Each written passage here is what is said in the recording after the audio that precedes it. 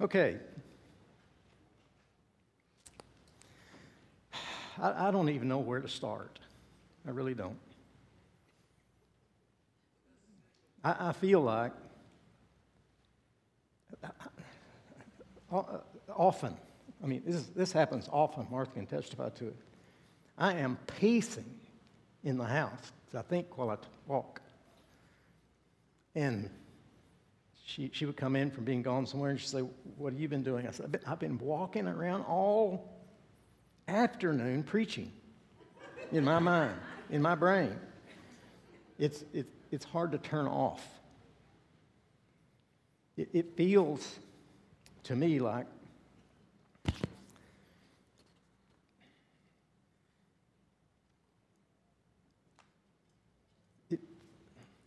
it feels like most of my life I've been walking and running, and this feels more like flying.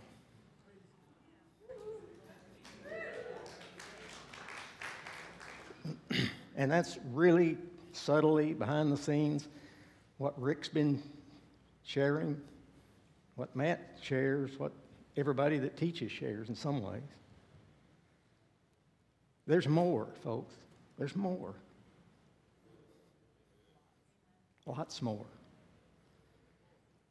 When Jack Taylor told me that morning, when he was praying for me, "Son, God woke me up at 4 o'clock this morning, and he said, he told me to tell you this." It's right before I came out to speak one morning. He said, "As much as you know about grace, and you know a lot, there's a whole lot more you don't know than you do know." And he was right. I knew he was right when he said it. There's more. What I don't want to happen in my own life is I don't want to build a bigger box for God to live in. Even though it's a nicer box, a more gracious box, a kind box, a wonderful box. If you're going to build a box, it's a wonderful box that many people have built around grace, I think. And it can be a really, really big box. And you're okay like you are. You're all right. I mean, I'm so proud of most of you for what you've already received and the changes in your thinking that's happened over the course of a number of years for a lot of us. I'm proud of you for that. I love being around people that are receivers and thinkers and people who want to experience all the life of God that's possible for all of us to experience and to know. If that's going to keep happening in your life, you can't settle down and believe that everything you think at this moment and believe this moment, you will continue to believe in the future, that it won't change. Change always happens in growing things. You understand that? You always change. As I told you the last time I spoke, I'm more certain of a few things than I've ever been in my life, but I'm more uncertain about a whole bunch of things than I've ever been in my life also, and I don't care one bit. I don't care about being certain. I know I'm going to come to some certainty in time as I think and study and pray and receive in the future. So, if you don't ever hear something you've never thought, how are you ever going to have different ideas? Don't worry about something. You don't have to be afraid. If you're wrong about something, God's not mad at you, is he? No, we got past that a long time ago, didn't we? God's not mad. He's not angry. He loves you. He loves me with an unconditional, absolute, pure love that's beyond anything that any of us can even express. And that's never going to change. So you're okay.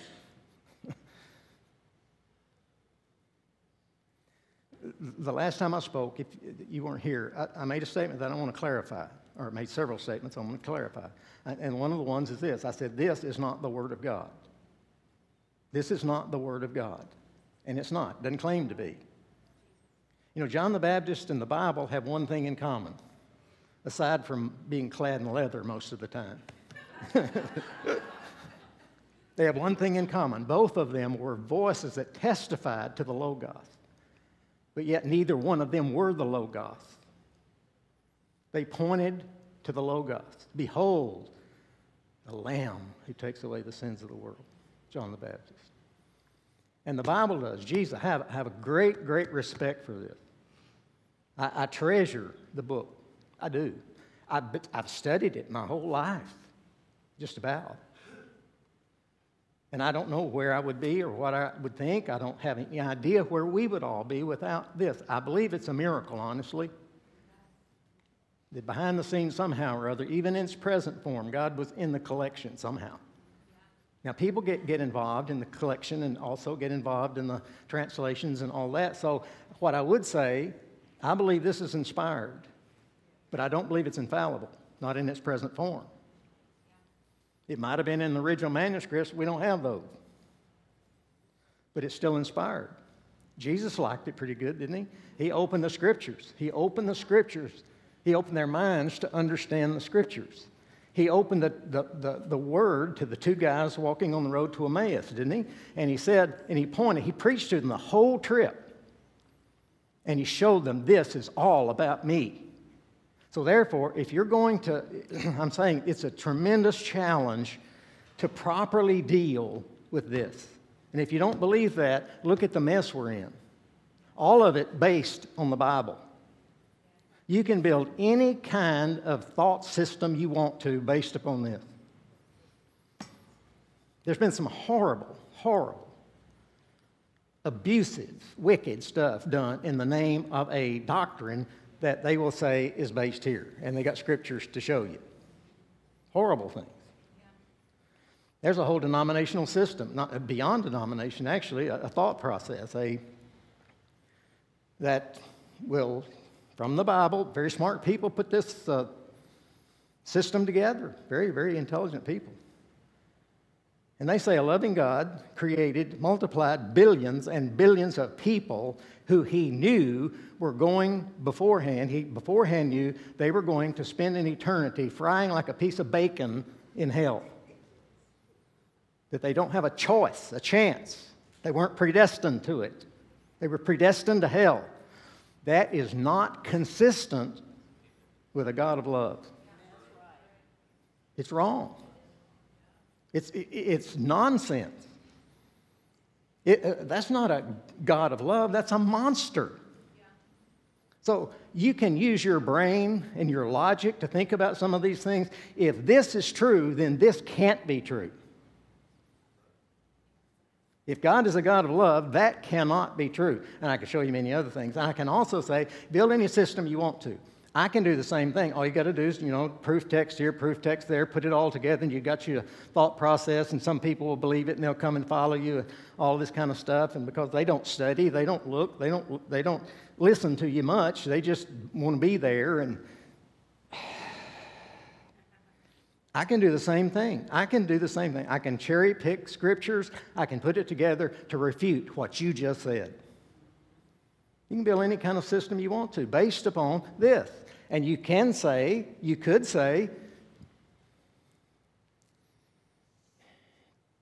that's why we have 40,000 denominations, Christian denominations, Christian sects and thoughts and issues and all of this. We're in a big fat mess as far as that goes. We fuss, we fight, we don't agree, we build our system, and God help you if you deviate from it. Thank goodness I didn't grow up very long in a system like that. I did for a while. Martha and I joined the Baptist system right off the bat. The Baptist box. It's the only box I knew. The person that led me to the Lord really, was in that box, and so I thought everybody was. I just wanted to do what they told me to do. But I started kicking against that box pretty early because there were some things that did not make sense to me, that I didn't like. It didn't make me feel good. It hurt me, and that's the way it felt. So I just finally gave up on it all, and I said, if this is all true, then, I can't do all this stuff. I can't accomplish this. I can't change this much. I can't do that. I'm not going to live with guilt. Even if I'm guilty in this realm, spiritual realm, I'm not living with guilt. I don't care what they say. This is kind of like that. I didn't have anything to back it up, but that's the way I felt. Here's some things like I believe properly translated, properly interpreted, and properly applied, this will say the same thing to all of us at the same time, just about. But I don't believe it is, most of the time. Let me show you a few things, like how important just a word is. A word. A mistranslated word leads to a misinterpreted word and is going to lead to a misapplication of that word, just one word. Let's take the word repentance, for example. Almost always in the past, in most churches today, you mention repentance. Repentance, what does that mean? Repent from what? Repent from what? Repent of your sin. Repent of your sin. Which means what? Well, it means feeling real sorry that you're a sinner. It means that you sinned. It means being broken. It means, snot flying and tears and begging God to forgive you. That's what it means in people's minds. It's always attached to sin. Unfortunately, repentance does not mean that. Unfortunately for you, fortunately for us, it doesn't mean that. So when I first started seeing some words, paying attention to those words, things started getting clearer to me. Repentance comes from the Greek word metanoia. I've taught you all this, and others have. I'm not trying to repeat myself. Metanoia, it means meta change, noia, gnosis, know, change your mind, your knowledge, think again, rethink, think differently, look at this differently, see it differently. That's what it's a constant process in all of us to change our minds as we go along and learn new information, right? That's a process. God never required us to feel sorry. He never required us to feel shame. He never required any of that of us. Why would you be ashamed of being who you are? If you were born in sin, as David said, if you were in Adam, did you ask to be in Adam? Did you ask for that? No, you just were. So why does God require an apology from us for living up to who we are? He didn't. What He wanted us to see, He wanted us to change our minds about the way we see God and the truth about God. He wanted us to see that. That's what repentance means. There's another word translated that means grief, sorrow, metamelemai. That's what Judas felt after he betrayed Jesus. He felt metamelemai. He felt sorrow. That's just one word. That one word right there, your change of concept, leads to you thinking about, okay, then what about so-and-so? That leads to what about so-and-so? Let's look at all this stuff that we've believed and accepted for some people all their lives. That was my process. Well, what else do you do with sin? You don't just repent of sin, you also have to confess sin. So sin and confession is always tied together. You know there's not a single verse in the Bible that a Christian is ever required of confessing their sin? Not one single one for a believer. Not a one. So look at the word, confess, homologeo, same, really, same word. Homologeo, same word. Come into agreement with word. You say the same thing this says. You confess. You come into agreement with. That's what it means. The word salvation, translated salvation or saved, sozo. Very, very important you understand this. Sozo does not mean, salvation does not mean I get to miss hell and go to heaven. Will you get that thought out of your mind, please? Just get that thought, heaven, hell, all this stuff out of your mind, please, for a little while. Sozo means, it means to be made whole. It means, really, restoration of your original design. The original design that God spoke when He spoke you into being, so to speak. That was His original design for you, for every human being, really. So being saved means to be made whole, or at least you're in the process of being made whole. We're saved every day. We're being made whole every day. The references there aren't to heaven or hell. Saved. What about conviction? Conviction of the Holy Spirit. That's another very important word. Alinko, you know what that means? It doesn't mean the Holy Spirit is coming and talking to you and making you feel bad about your sin all the time. Convicting. You're a convict. So it makes you feel. Conviction of your sin. It doesn't mean that. Alinko means convince. It means to convince. The Holy Spirit is convincing you of the truth about Jesus, the truth about your Heavenly Father. That's what He's convincing you of. He says that in John 16, we're going to read here in just a minute. Important word. Very important.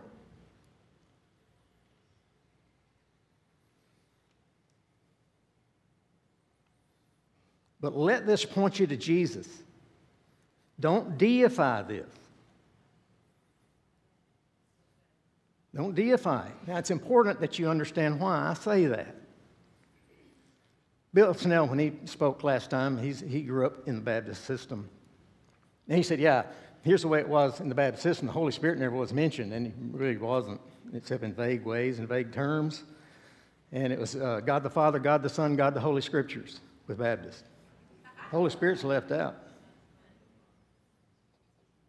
Now, they wouldn't say that, but it's the truth. What he said was the truth. That this was elevated to a place of deity. Really was. So you're afraid to mess with it. You're afraid to look at it. You become afraid of saying, is that really what that says? And is that really what that means?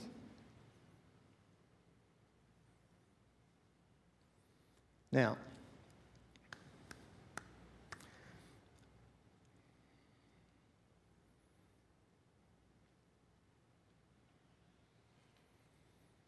I got to get started on some stuff or I'm never going to get through. The good news is I get to come back next week and I'll pick up any loose threads I left laying around.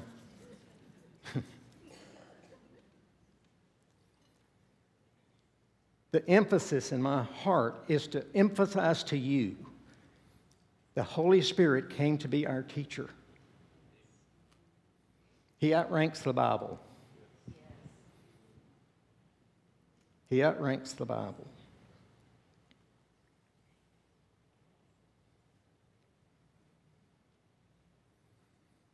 But He will guide you and teach you as you open your heart to Him and study this. I study it all the time.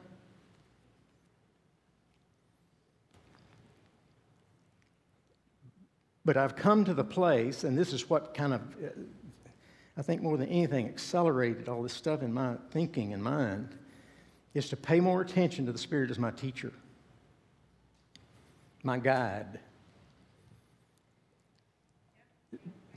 I see it like this. Jesus came to reveal the Father, didn't He? I think the Spirit came to reveal Jesus. Because He said, He'll bring to your remembrance everything that I said. He takes of mine and gives it to you.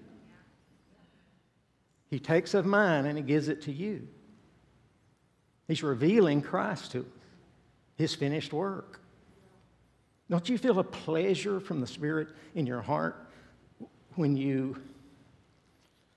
It feels like that to me. The pleasure of the Lord when I receive and begin to rejoice in some of the stuff Jesus died to give me. I feel His pleasure in that. It certainly brings pleasure to me. And every time I think like that, God gets bigger to me. God gets better to me. We've said that over and over. He is really, really, really, really, really, really beyond comprehension, big and good and loving and all that kind of stuff. You'll never understand it here all. You can't.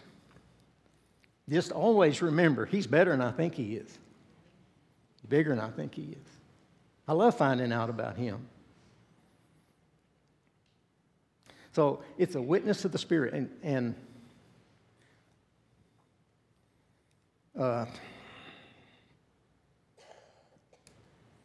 here's a random thought that I have had recently.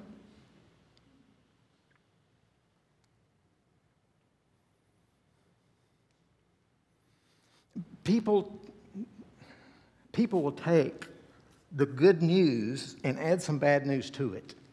That's what they do. They're afraid to leave it just good news. There's got to be qualifiers.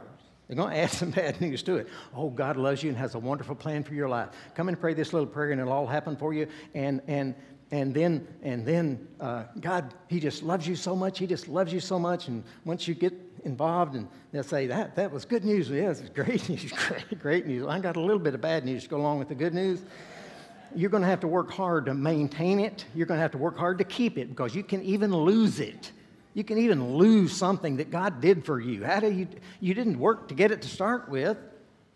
You don't work to keep that which you did not work to get. It's yours. It's a gift. God gave it to you. Okay? Don't add anything to it. Listen, one of the most important things in handling Scriptures is always rightly divide it, meaning there is a clear division between New Covenant and Old Covenant. You understand that? For those of us in this room and everybody else in the world, the Old Covenant is dead. It's gone. It's been replaced. It was obsolete. Don't ever bring the old into the new. Do you understand that's what people have been doing since the Garden of Eden? Adam and Eve in the tree of the knowledge of good and evil. They started thinking a certain way. Dualism came into existence. They began thinking in dualistic terms of good and evil. Got to be a good. If there's evil, got to be good. If there's good, got to be evil. You know, it's a dual mindset. Adam and Eve weren't aware of any evil. There wasn't any evil that existed in their minds before they ate of the tree, and it really didn't. After it, they just thought it did. Really, it changed their concept of God. God didn't separate Himself from Adam and Eve. He pursued them. They thought He did. They were afraid. They were ashamed. They were scared. They were frightened. Because we thought you would be angry.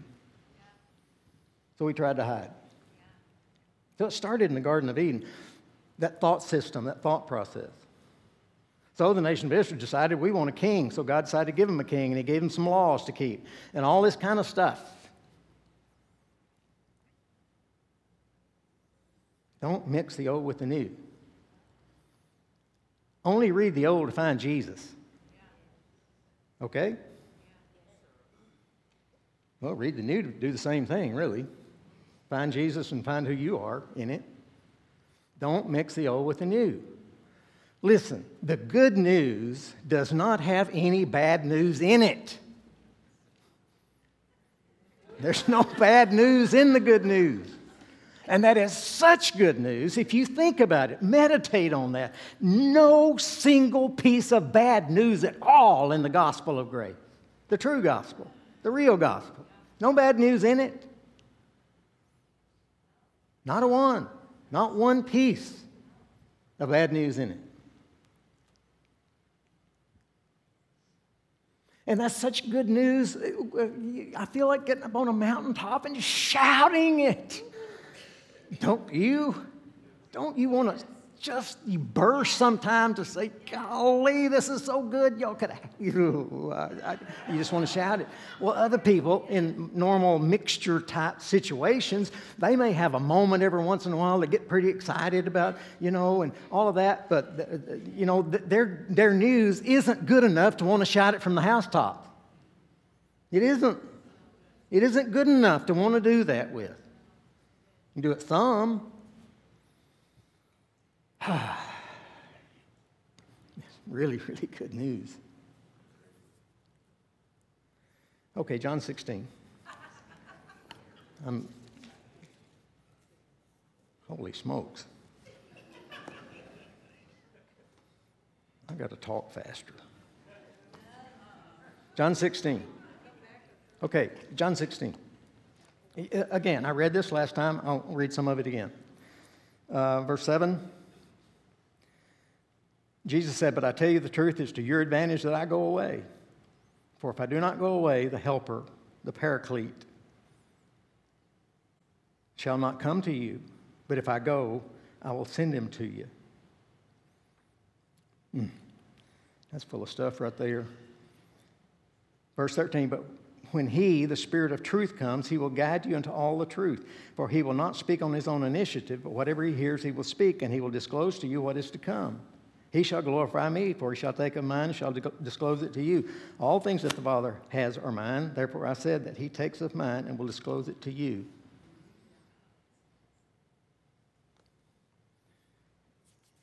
Okay, this is before Pentecost.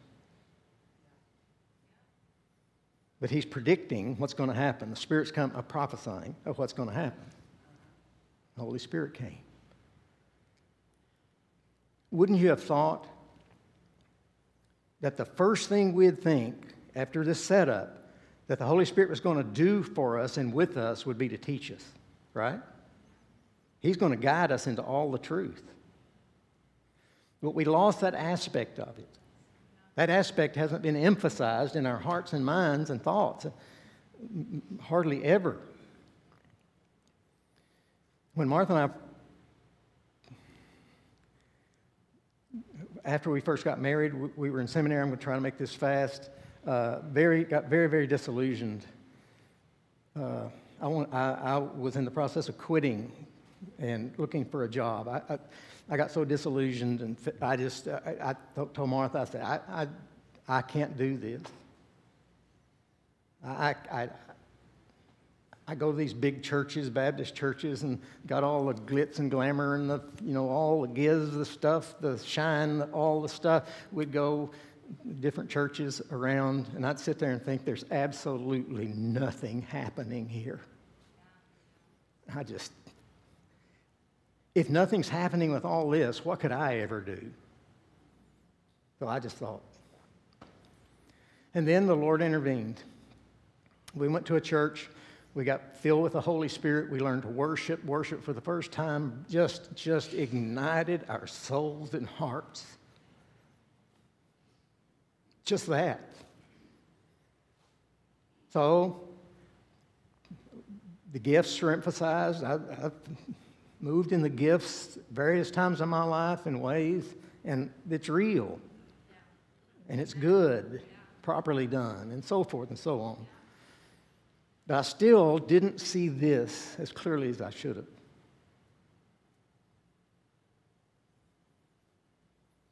So we began breaking out of our Baptist box,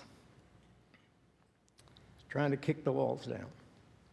So when we started church in New Mexico, it was a, quote, charismatic church, meaning we worshiped and there was a little bit of gift stuff, but we prayed for the sick. We, do things like that. We got kicked out of the Baptist church, Baptist domination real fast. They didn't like all that. We weren't a lack faith in practice, they said. I said, thank God. But we grew so fast and got so big and all this, there wasn't much they could do. We started breaking out of the box.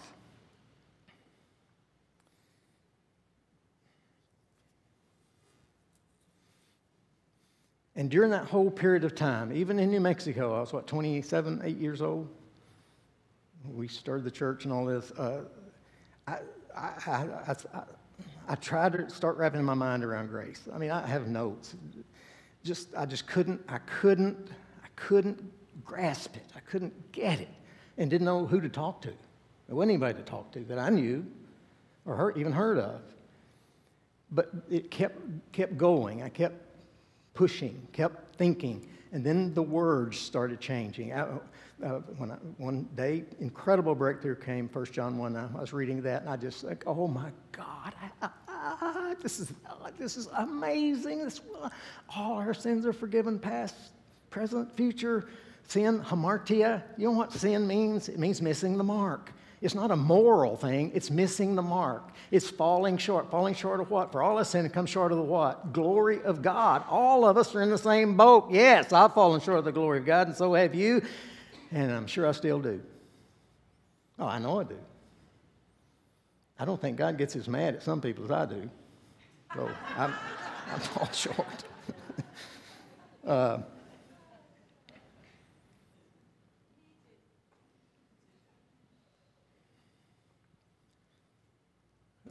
Sin is no issue to God.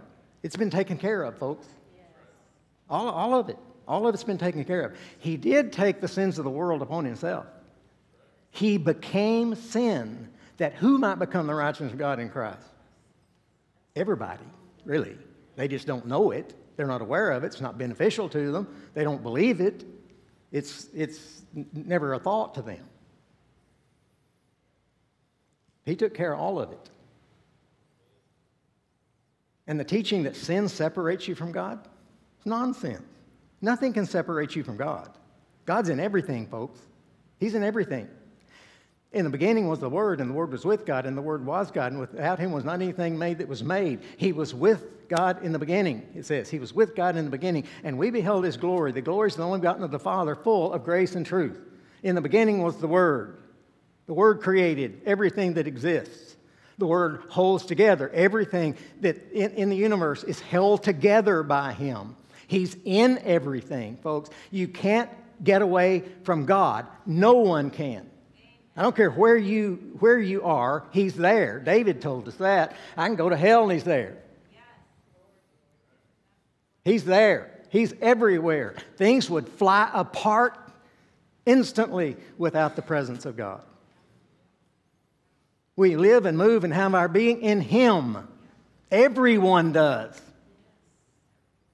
We live and move and have our being. Are you saying everybody are believers? No, I'm not saying that. Are you saying everybody's going to go to heaven? I'm not saying that either. I don't even think about heaven, really. It's union with God. Whatever God is, I'm in union with. And I've been not only invited, but accepted into His family and made to fit in His family. I get to experience what God experiences. That's what's going to happen. I mean, do you literally think all the stuff in here ought to be taken at face value and read literally? Well, you're a nut if that's the case. There's a lot of it that's allegorical. Do you understand that? All of the book of Revelation is allegorical. All of it. Matter of fact, Augustine said Revelation should not even be included in the Scripture if it's taken literally. All of it's allegorical.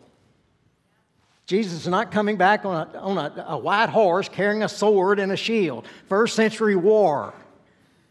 That's not literal. Now, it says some things. It's a picture of something, yes. See, I've been preaching to myself. See? Jiminy Christmas. God's in everything. He's everywhere. I see Him everywhere now, folks. I cannot walk out on our golf course without seeing God.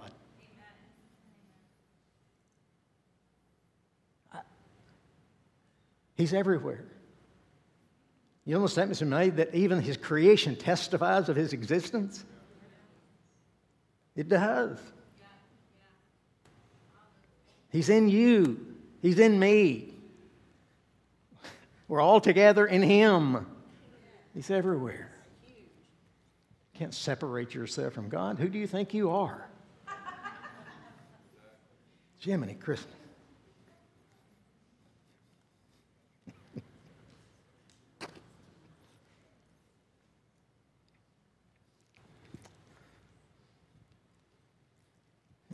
What about this?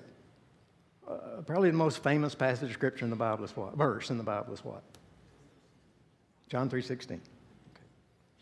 What does John 3:16 say? And 17. For God so loved the world. He loves part of the world. He doesn't love those He's sending, ahead of time to be tortured forever. He apparently doesn't love them, or He wouldn't have created them. Anyway, For God so loved the world that he gave his only begotten Son. Whosoever believes in him should not perish but have everlasting life. What does that say to you? Does that say that means perish means they're going to die and go to hell? That's not what it says. He said they'll perish. What does that mean? There'd be no life. There'd be a lack of life. They'll continue to perish, lack of life. What does he say in verse 17? For God did not send his Son into the world to condemn the world, but the world through him might be made whole, might be restored to its original intent. That's what it means. What about reconciliation? God was in Christ, reconciling the world to himself. Well, when did that really happen? It happened at the death, burial, and resurrection of Christ. That happened. God was in Christ reconciling the world to himself. When did the world get reconciled to God? In Christ. The whole world got reconciled to God in Christ. You say, well, they're not reconciled to him. Well, that's beside the point. He's reconciled to them. He didn't ask your permission to reconcile you, did he? Did he ask your permission? And when did that happen? Did it happen when you prayed the prayer or when God did it? When God did it, not when you prayed the prayer. That didn't activate God's reconciliation. It was already done before you ever prayed a prayer. You just came into agreement with it, didn't you? I did. I thought, hot dog, I'm reconciled to God. And I'm excited about that. You've been reconciled to God. He didn't ask your permission to do that. He just did it because he loves you. And he knows most of us didn't have sense enough to realize that anyway. So he just did it. He took the sins of the world upon himself. What did he do with them? He obliterated them. He took it inside of himself and silenced it forever, the accusations.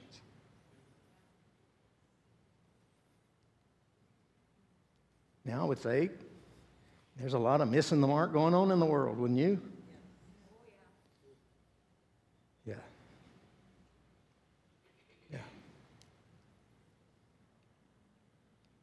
Let me read you one verse and I'll stop. Two verses. Ephesians 1. These are things that I see and I think, oh my gosh, what's that? If that means what I think it means, then some of this other stuff that I think probably isn't correct. Just a few things. It jars me, challenges me, speaks to me. Just this. Ephesians 1:3. Blessed be the God and Father of our Lord Jesus Christ, who has blessed us with every spiritual blessing in the heavenly places in Christ, just as he chose us in him before the foundation of the world.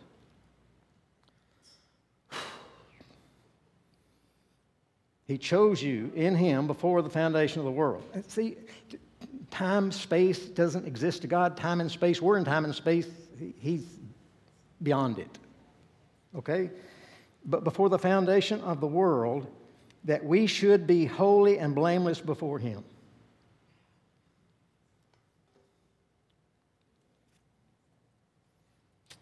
He chose us in him before the foundation of the world, that we should be holy and blameless before him in love.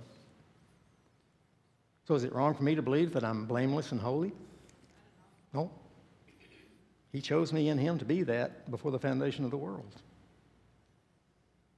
It's a long-standing situation.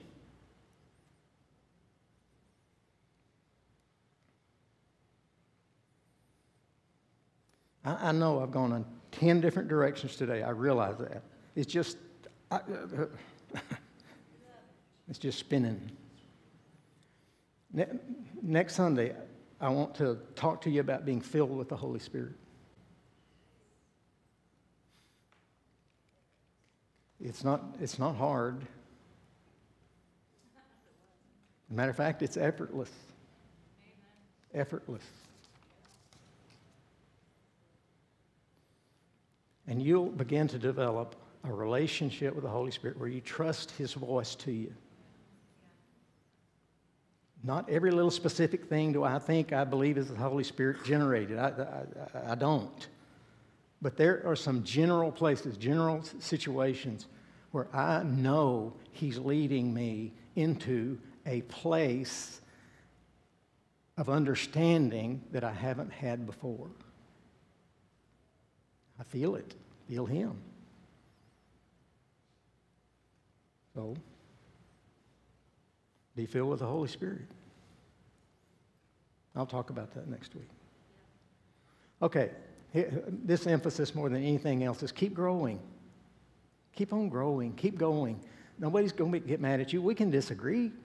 I fully expect disagreement. I disagree with myself sometimes.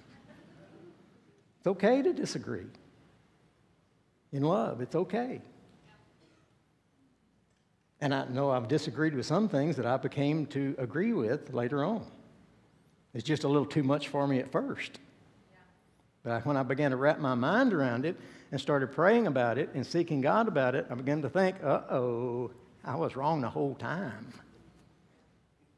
That's okay. It's a journey.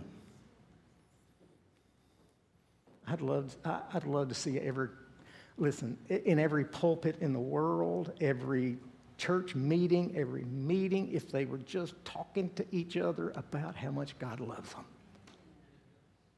That'd change the world. Cause everybody to relax and come to rest and be excited. I'm so excited. Never been more excited in my life, honestly.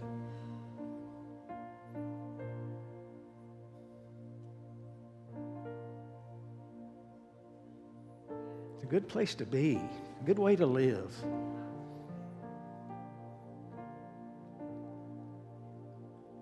Boy, He's a good Father. And as you know, I'm His favorite. So stand up, let me pray for you.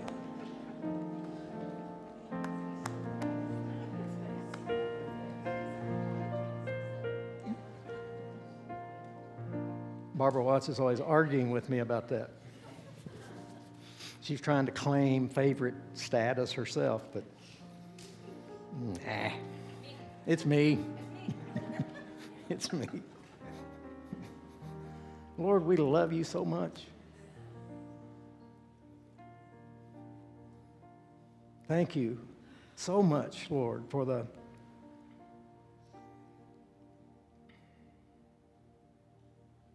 sense of security we all feel in you.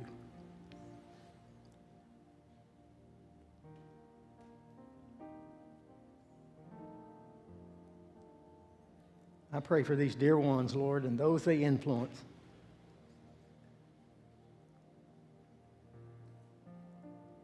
That we'll all continue to grow in our understanding and knowledge of God as Jesus did on earth.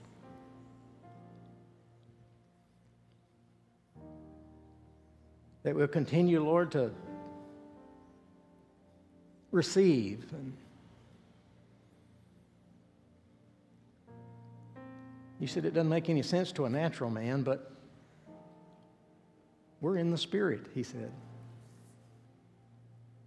And the Spirit, one of the things the Spirit was given to us to do, Lord, you said,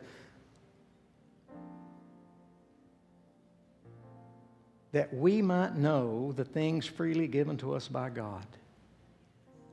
Lord, I pray you'll help us pursue that and understand it and uncover everything that Jesus died to give and you released into our lives and our futures.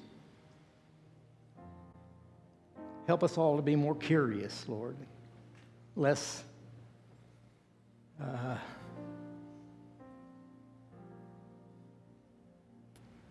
stuck. So by faith, Father, we just receive your presence among us, in us. We receive, Holy Spirit, we receive you as our teacher, our helper, the one with us that's going to guide us through life, that's going to help us in decision making, that's going to reveal Christ to us and the things that He said, the things that He did. You're going to help us understand all that was given to Him by the Father.